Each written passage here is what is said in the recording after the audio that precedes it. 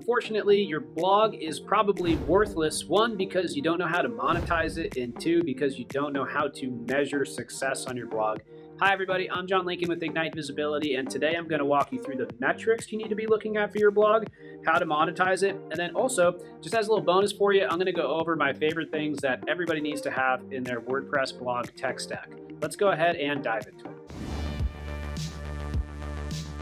Hi everybody, John Lincoln here. If you don't mind, please go ahead and leave us a quick 5-star review on wherever you are listening to this podcast. We would really appreciate it. It keeps us motivated. Okay, let's go ahead and dive into today's content, and thank you. Okay, so I actually want to start with the monetization side of how to monetize a blog. I have seen that, especially a lot of bigger companies, they don't really take the time to dial it in. The people who really do dial it in are maybe, the hungry entrepreneur who really gets detailed with their traffic, and they have a zest for digital marketing, right? So first thing is affiliate links. That doesn't work great for all companies, but it is a great way that you can make money if you have a lot of traffic. You can go to an affiliate site, you can get an affiliate link, you can find your highest value pages, you can create a call to action, you can get paid for every single conversion. Very simple model. The next one is email captures. So email captures should be a strategy on every single blog post, and there's a lot of different ways to do that, but basically industry standard for most industries is an email is worth about $5. The more that you build your list, the more sends you can do, the more you can segment that, the more that you can get conversions through email marketing. Next thing is cookies and building up audiences. So the future of the web is going to be those who have audiences that they can control for paid media and who they can send ads to and who they can nurture further down into the funnel and eventually turn them into a conversion. These audiences are incredibly powerful, so you should be using your blog to build audiences for Facebook, for YouTube, for display remarketing, and all of these different areas that you're advertising, because these are the people that you want to be pushing to become a customer, and you can overlay these audiences with additional data, such as demographic data and things like that. Next thing is events. If you're getting a couple 100,000 visitors, tens of thousands of visitors to your blog, that is an asset that you can go to at any time to get people to your events. These people who come to your events might buy your product or your service. So think about that for a moment. You've got emails now, you've got an audience, and then you have existing people coming to your blog. You can use all of this to promote your event, a very powerful thing. Next thing is funnels. So if you created a great webinar, or you made a great commercial, you made an awesome video, why not have a pop-up that comes up on your blog? Ask somebody to capture their email so that they can either see this awesome video, this awesome webinar, or just pushes them to that great information that you have. What happens there is this blog reader clicks on it, comes further down into the funnel. They learn more and more about your business. They become more invested. It turns into this really cool, easy, automated practice that just has people warming up more and more while you sleep.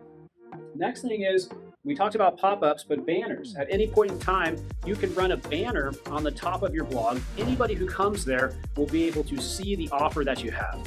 Another thing that's really great about that is with this banner, you can segment it by certain things like the topic of certain blogs, what is in the URL of a blog, if they came from Facebook, if they came from Google, if they came from mobile or desktop, and you can splice and dice the way that you target certain types of banners or pop-ups on the blog by all kinds of different traffic metrics and user metrics. So really powerful there. Calls to action. Another thing, so within blog posts, you can have in-content calls to action. Same type of concept as the affiliate link, but if they're reading about how to become educated on a certain topic or how to do a certain thing, if you provide that product or service, it's a very good idea to have a native call to action inside the blog. I have seen conversions increase overall on a website well over 30% by just going through the process of going in and putting native calls to actions within blog posts. Now, one other thing that you got to keep in mind is you want to think about this for AMP and the non-AMP version, which I'll get into in a second. Next thing is social community growth, using your blog to grow your Facebook group, using your blog to grow your YouTube, using your blog to grow your Instagram. One of the things that I love to do, and if you subscribe to our blog, you'll see that you actually put in your email address so that you can get the latest breaking news, and then you get put into a email drip sequence, and that drip sequence will send you a bunch of great information. It's going to send you great classes. It's also going to ask you to subscribe and become a part of our other communities. And so for every person who actually ends up becoming an email subscriber, a very good amount of those people, I would say around 50% actually end up joining a Facebook group or end up joining a YouTube channel. So really, really powerful there. Finally, content promotion. What are you going to be putting on social media out there if you are not putting blog posts out there? You know, blog posts should really only be a fraction of your social media marketing strategy, but they're so powerful because what happens is they turn into fishing, I like to say. So you're throwing a blog out there on the social media site, you're driving traffic back to your site from all these different social sites out there. It turns into referring site traffic on a consistent basis, which then turns into email captures, cookies, people coming to events, funnels, and all those great things that we just went through. Okay, so now we're going to get into the most important metrics. New visitors and returning visitors. Returning visitors, the more people that are coming back, the better. That really shows you the credibility. Both of these can be measured on a CPC basis. So how much would you pay for that same click in Google? This could be anywhere from a couple bucks to over $20, depending on the quality of the traffic. And you can see that quality of the traffic inside of Google Search Console as well as other areas.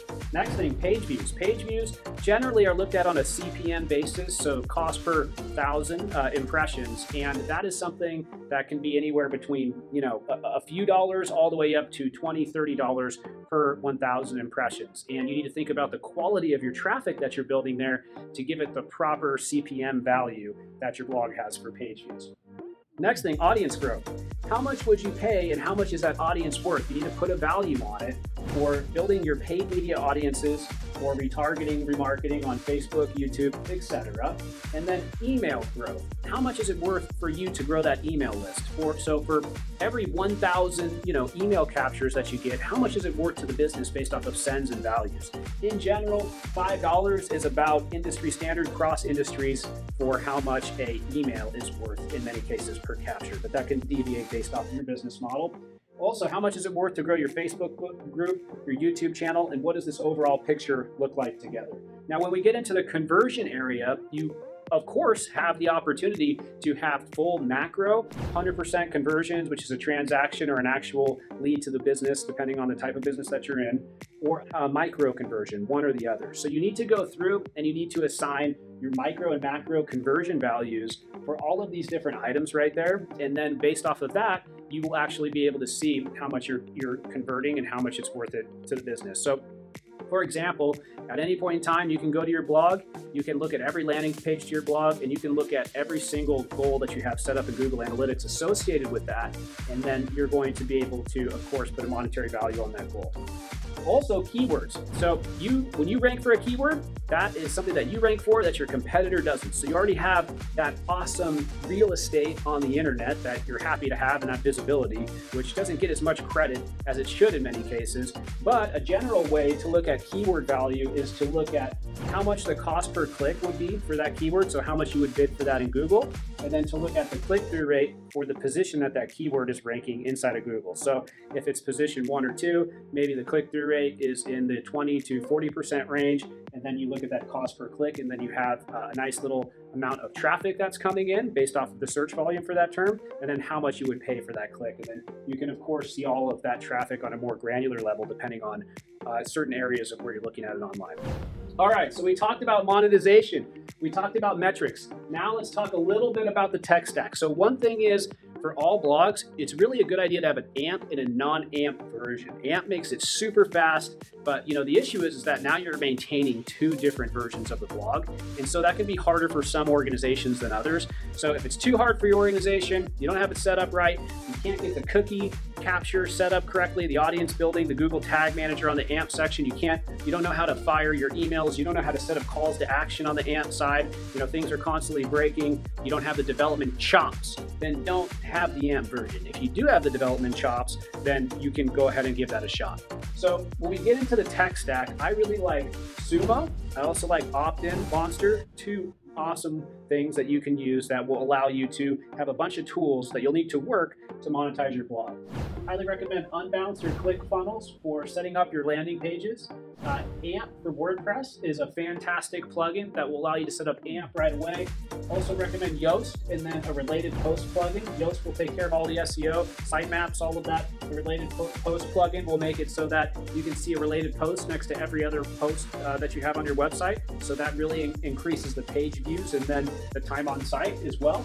ESP integration. So if you're using an email service provider, you want to make sure that you integrate that with something like Sumo. So if you're capturing emails, it automatically goes into your ESP.